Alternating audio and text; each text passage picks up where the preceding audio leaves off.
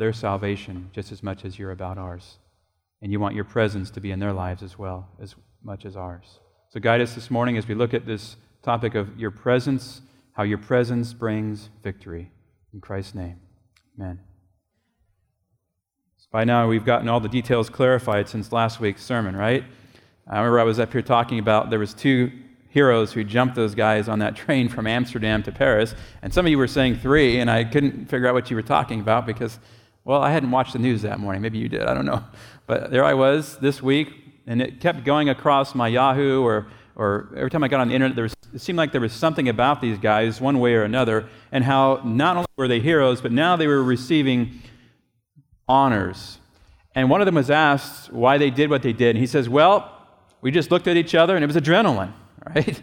Adrenaline that kicked in, their instincts as far as to serve our country and to serve others as well. And they have received honors, as you can see in this picture here. They've come before dignitaries. They have been considered heroes, rightly so. And I said last week, and I'm saying again this week, we really need more heroes in our society today who will step in, not just physically, but spiritually, to change not only our lives one by one, but to change our culture one by one. That's really how it's going to happen, not by some mosaic figure stepping up in our country and somehow legislating morality in our country. It's going to happen one silent conversion at a time.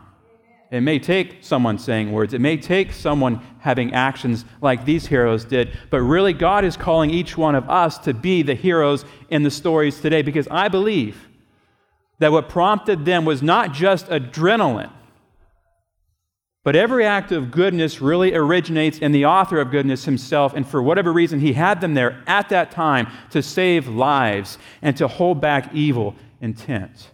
And I think the same thing happens today. He wants to do in each one of us. He wants to have His presence in our lives so we have victory, and then we hold back the evil in our world. It's not just the angels holding the 4 corners. It's us holding back the evil as well, because people see a changed life. You know, in that children's story, I talked of how God had changed me. It was really His presence that changed me from one year to the next. 1 year before, that guy would have been a bloody mess on the ground as far as him hitting me in the back on the way to church. But what had made the difference? It was the presence of God in my life that made the difference. And so we go back to Joshua. We found out last week that the Lord made a way. The Lord made a way.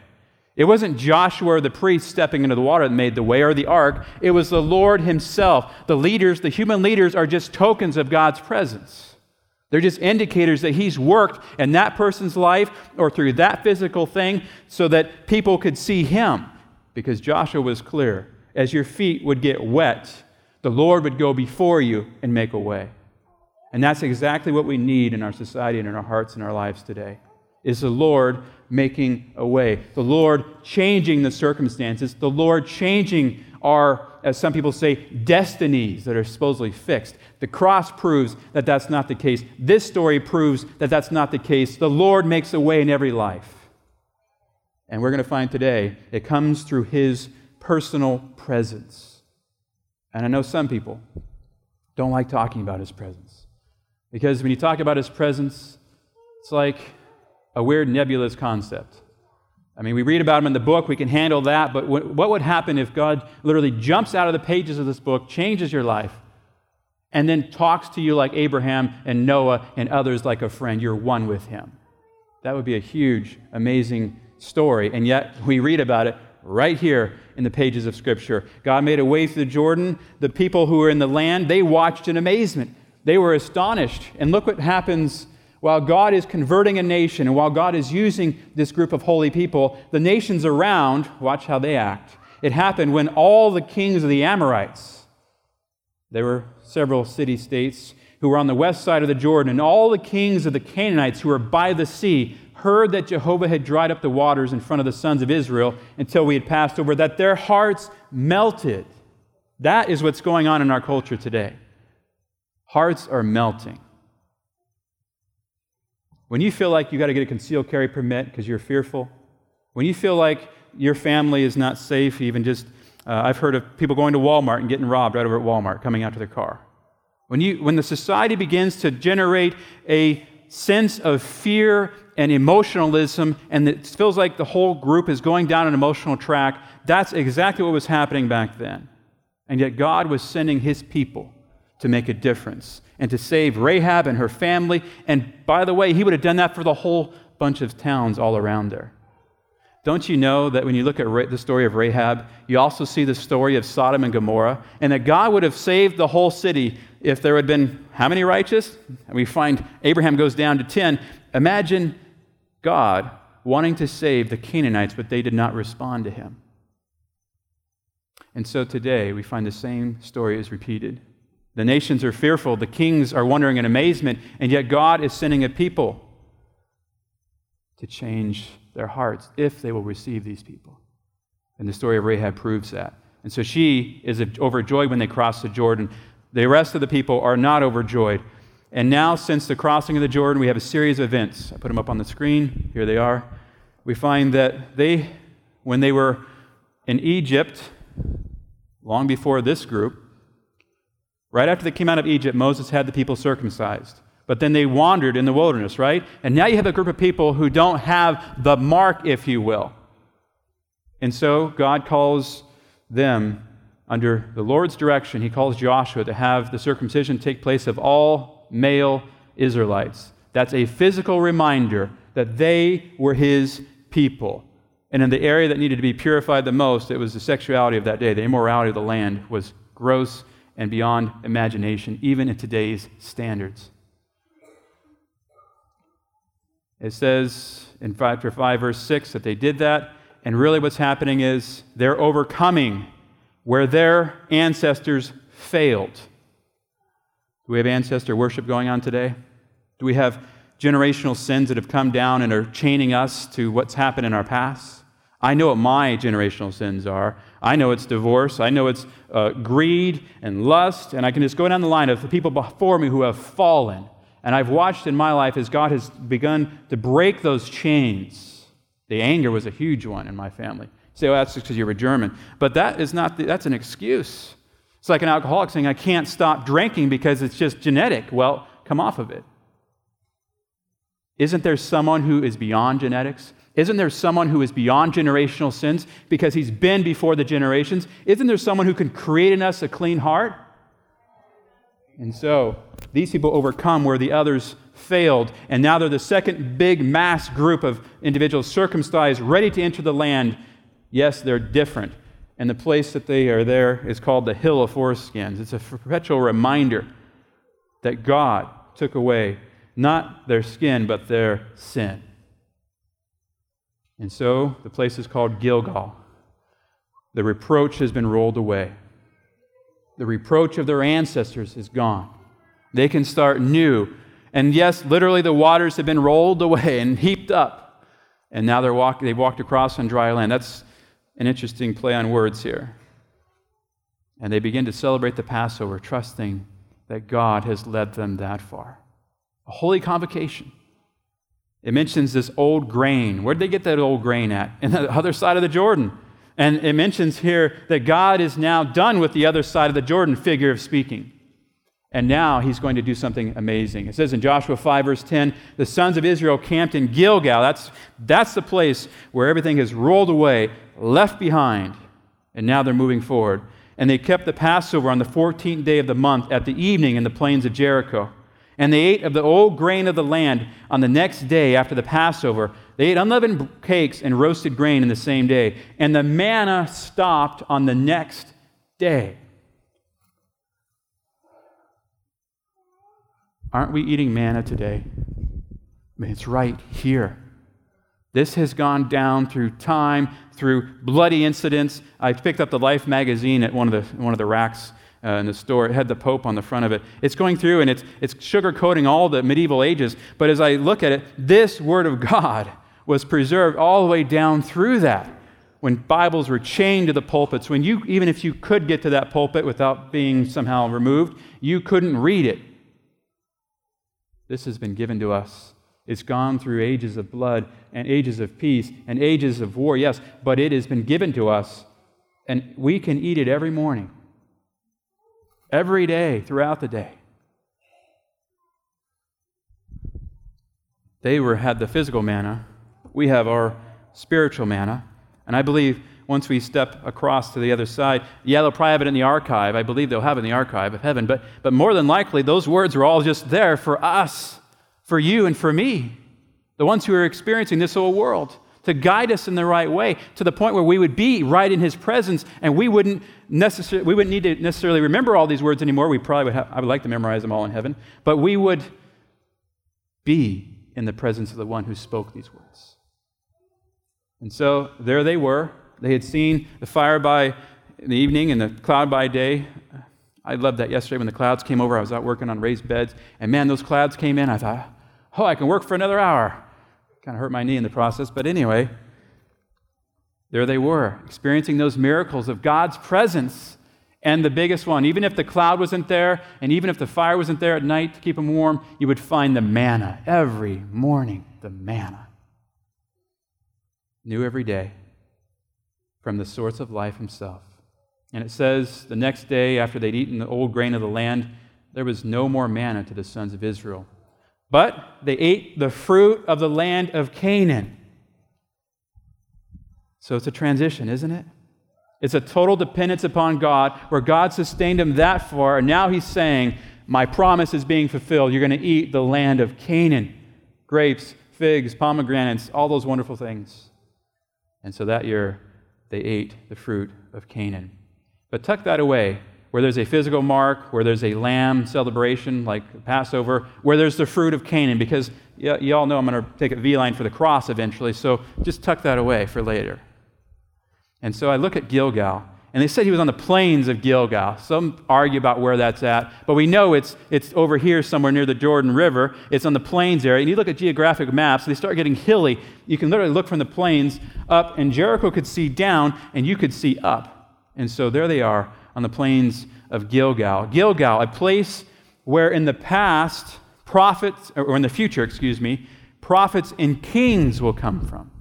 You find Samuel, Saul, you find those type of stories are going to take place in this region there. But long before that takes place, the whole nation has to trust God and be prepared. And that's what we find happening here. Would Israel learn some lessons that they would remember forever from Gilgal, from this place? Yes. And the biggest lesson they would learn is that God's presence would be with them through it all. That's what we're going to next. We find in Micah 6, verses 3 to 8, young people, here's your answer to one of your questions on your sheet. This is going to be the biggest lesson that later on in Israelite history they will acknowledge. Yes, there were rituals and rites. Yes, there was the humbling yourself and being circumcised. Yes, there was the humbling yourself before the God of heaven. But this is really what they were to do. Gilgal really echoes down through time till we get to the book of Micah. Micah.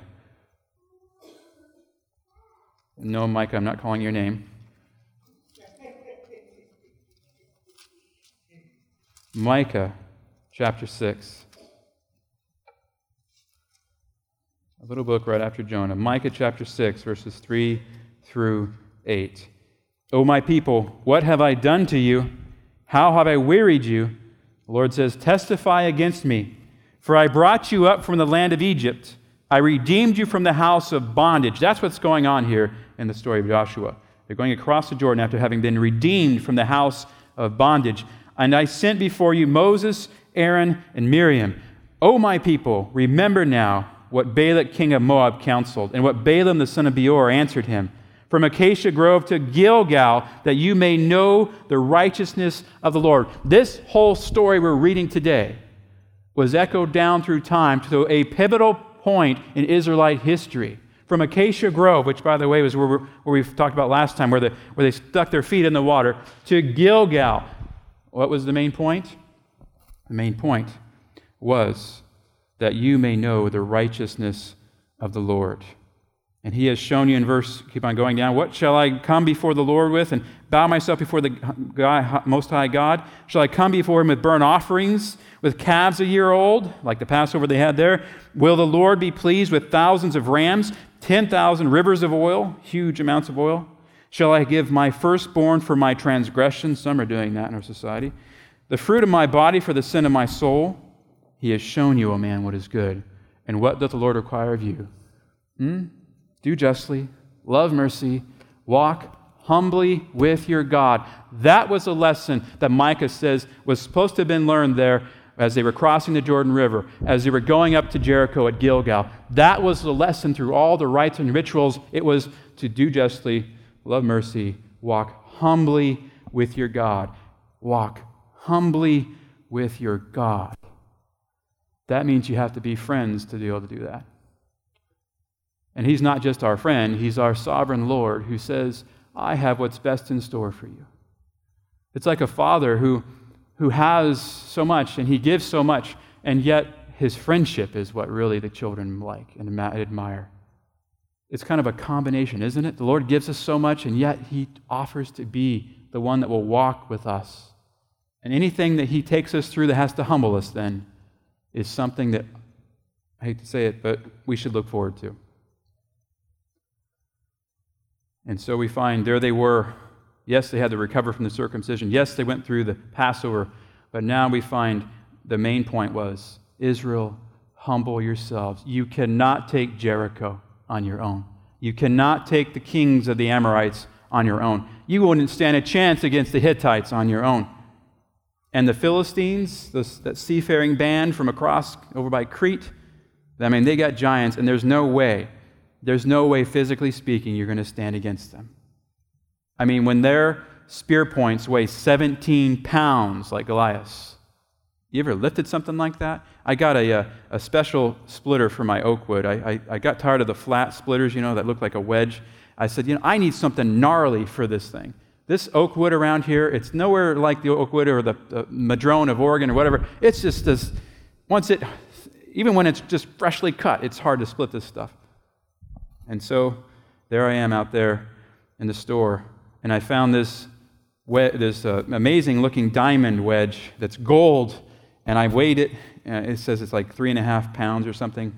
And I said to my boys, I said, can you imagine 2 of these was the Ishbi-Benob giant that we find almost killed David at the end of his life. But that's only 7 pounds. 10 pounds more was Goliath. I mean, this is a huge man, huge army people out there. How would they stand against them without God's strength? And so Joshua knows that. Israel now as a nation knows that as they humble themselves. And Joshua, we find, as the manna stops, he lifts his eyes up to Jericho. There they are on the plains of Gilgal. He's looking up. He's confident in what the Lord's going to do. He's undaunted by the challenge, but yet, humanly speaking, we've seen in Joshua chapter 1, he has to be told repeatedly, be strong and courageous, be strong and courageous, be strong and courageous, 4 times, be strong and courageous. Why? Because he knows that without God, they are defeated. So yes, he lifts his eyes up to Jericho, we could say that, but I wonder if not he's looking up to Jericho and saying something to the Lord. I mean, if I was in that situation, even if I had 600,000 men plus women and children, that's a huge responsibility, and I'm looking up to this city, and it's really the gateway to conquering the rest of Canaan. If I conquer this city through the Lord's power, if this city is conquered, then we have trade routes, we can go anywhere. And so I'd be looking up saying, Lord, 20-some thousand people in South Shasta County. 90-some thousand people just in Redding. How in the world are you going to get this thing done? I mean, I would say that today. Imagine facing it and knowing you're going to have to face people with spears and swords and shields. And you as the leader are going to be right in the front of that. And so I'd be lifting my eyes up to the Lord, not just to Jericho. Yeah, I see it. But Lord, what are you going to do about it? I need you, Lord. And behold, there stood a man in front of him with his sword drawn in his hand, and Joshua went to him. Now, at the beginning here, it almost appears that Joshua, since he's looking up at Jericho, for whatever reason, it's almost like Jacob and Esau story, where Jacob thinks he's fighting his brother or something in that night wrestling match with the Lord himself, angel of the Lord.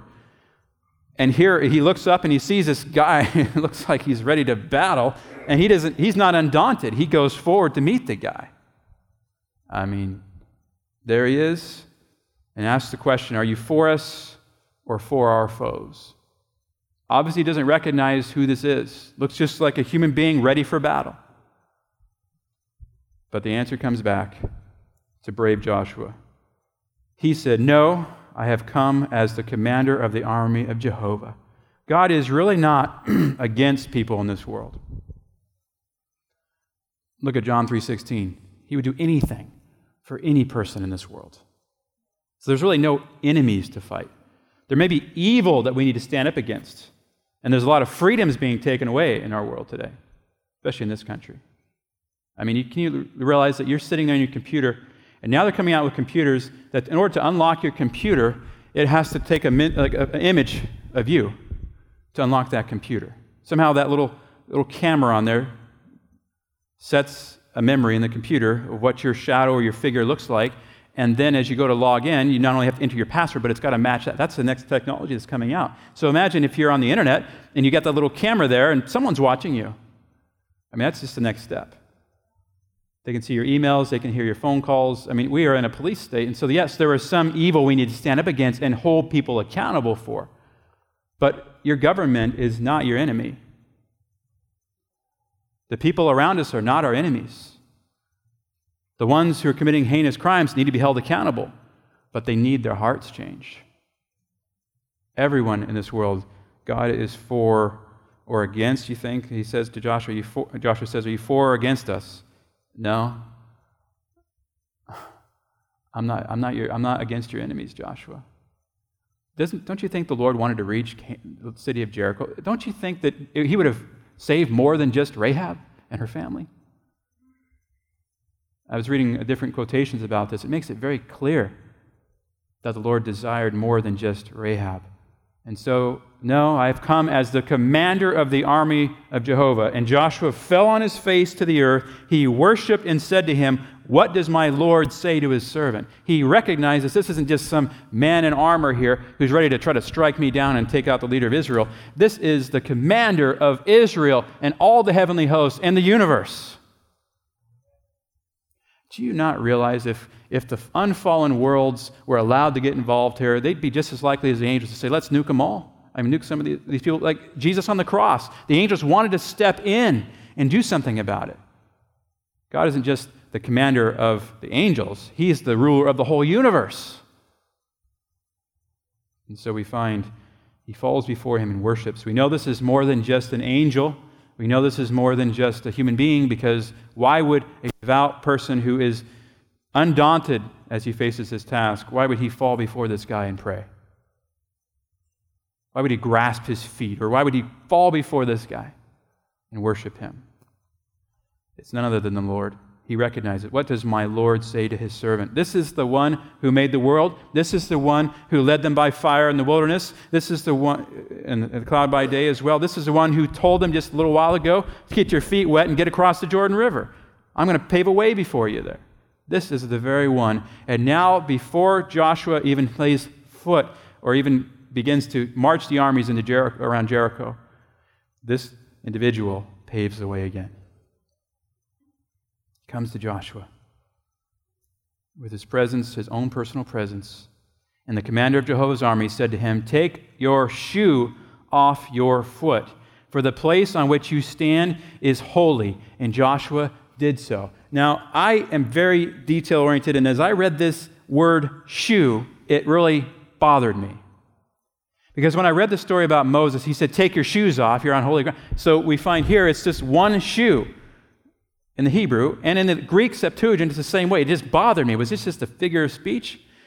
I said, well, I just think it's the way Moses was told, and now he's doing the same thing Moses did. He's taking his shoes off. And you say, well, I'm not going to make a big sermonic point about this, but I'm going to say this.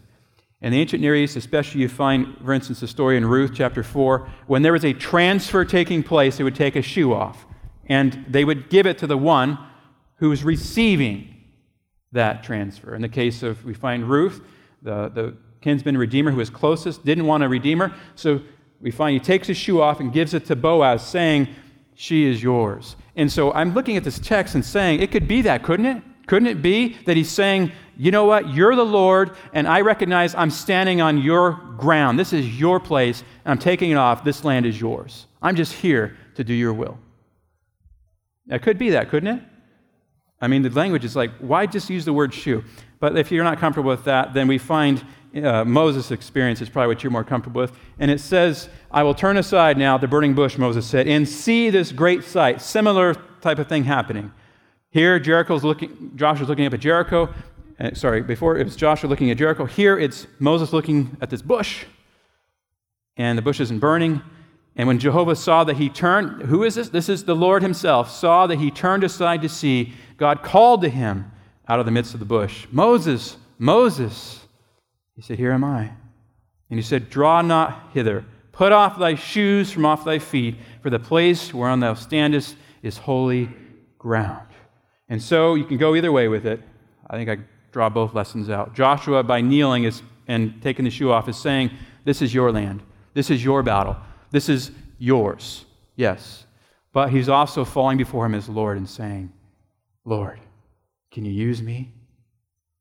And any Israelite reading this text years later would know that it's almost like God is transferring and going through the same experiences with Joshua he went through with Moses and saying, I'm upholding you like the Moses that we need in this part of the world. Let's go down closer to our time.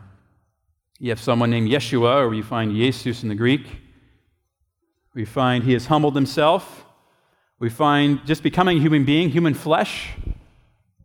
And we find him going down through a life and ministry that a lot of times is saying he's the greater Moses. That's why we don't need a Mosaic figure to stand up and lead us religiously in this country. We need Jesus to do that. And so we find this Mosaic figure fulfills the prophecies, is born on time. We find he's baptized on time. All the way down through the prophecies are all being fulfilled. And now we find him humbling himself and being wounded on the cross. His flesh being cut, not like circumcision, but cut and ripped and torn. And imagine receiving those, Dr. LeVolsey, I mean, you can just explain it someday to us, just receiving the amount of pain that would be inflicted if you were to stick a nail right through your wrist. And if your legs were together, how much pain it would be if they stuck a longer one through both your legs into the wood. I mean, this would be horrendous. And then to pick you up and to jar you down into that hole and to wounded for us. A leader wounded for us. And yet we find the cross stands there, doesn't it? He's the lamb, just like in Joshua's time, the Passover. He's the Mosaic figure. He's the one that's heaping up or rolling back the reproach and saying, from this point on, there's hope for everybody. There's hope for everybody before the cross as they look forward to it. There's hope for everybody since the cross as we look back to it and look forward to him coming again. And so this Mosaic figure emerged. That's a little bit closer to our day.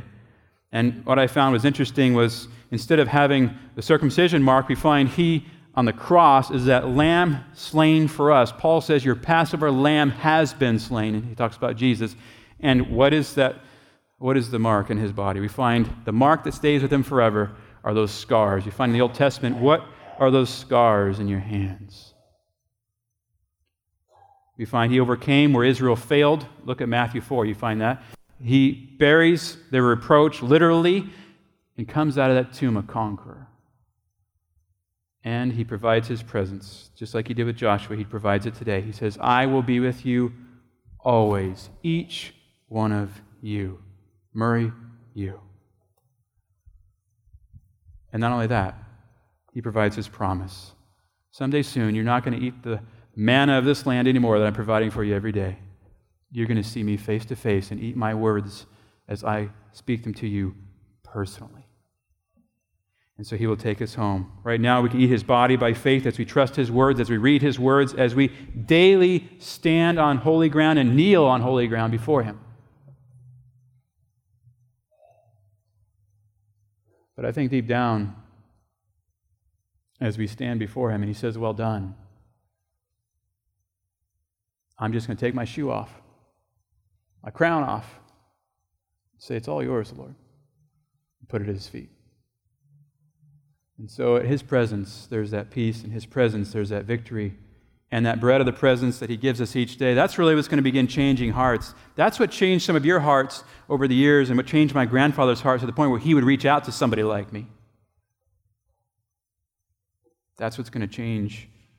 Now here we are, surveying the land, literally taking surveys out to the land around us. Here we are having this prayer breakfast and 10 days of prayer and consecrating ourselves, similar to a motive that we found in Joshua. And yet, a spiritual battle stands before us. And if you don't believe it, just wait and see what's going to happen to your church before or after these meetings you're going to have. There will be an attempt by the devil to divide us and to keep us hindered from the people who will come to know Jesus. And so we are in the midst of a spiritual battle. But I believe if we keep moving forward, if we keep daily spending that time with Him and corporately when we get together just pointing to Him, then soon and very soon, this beautiful fruit, this beautiful food that we have will be replaced with the heavenly fruit of Canaan. And we will see our commander face to face. And he won't have that sword drawn necessarily, trying to say, you won't have to say, who are you, friend or foe? You'll know who he is. And you'll see him. And you say, this is my God. He will come and save me. And so I look forward to seeing my commander face to face. What about you? I was there at that church years ago in this Winston church up in Oregon.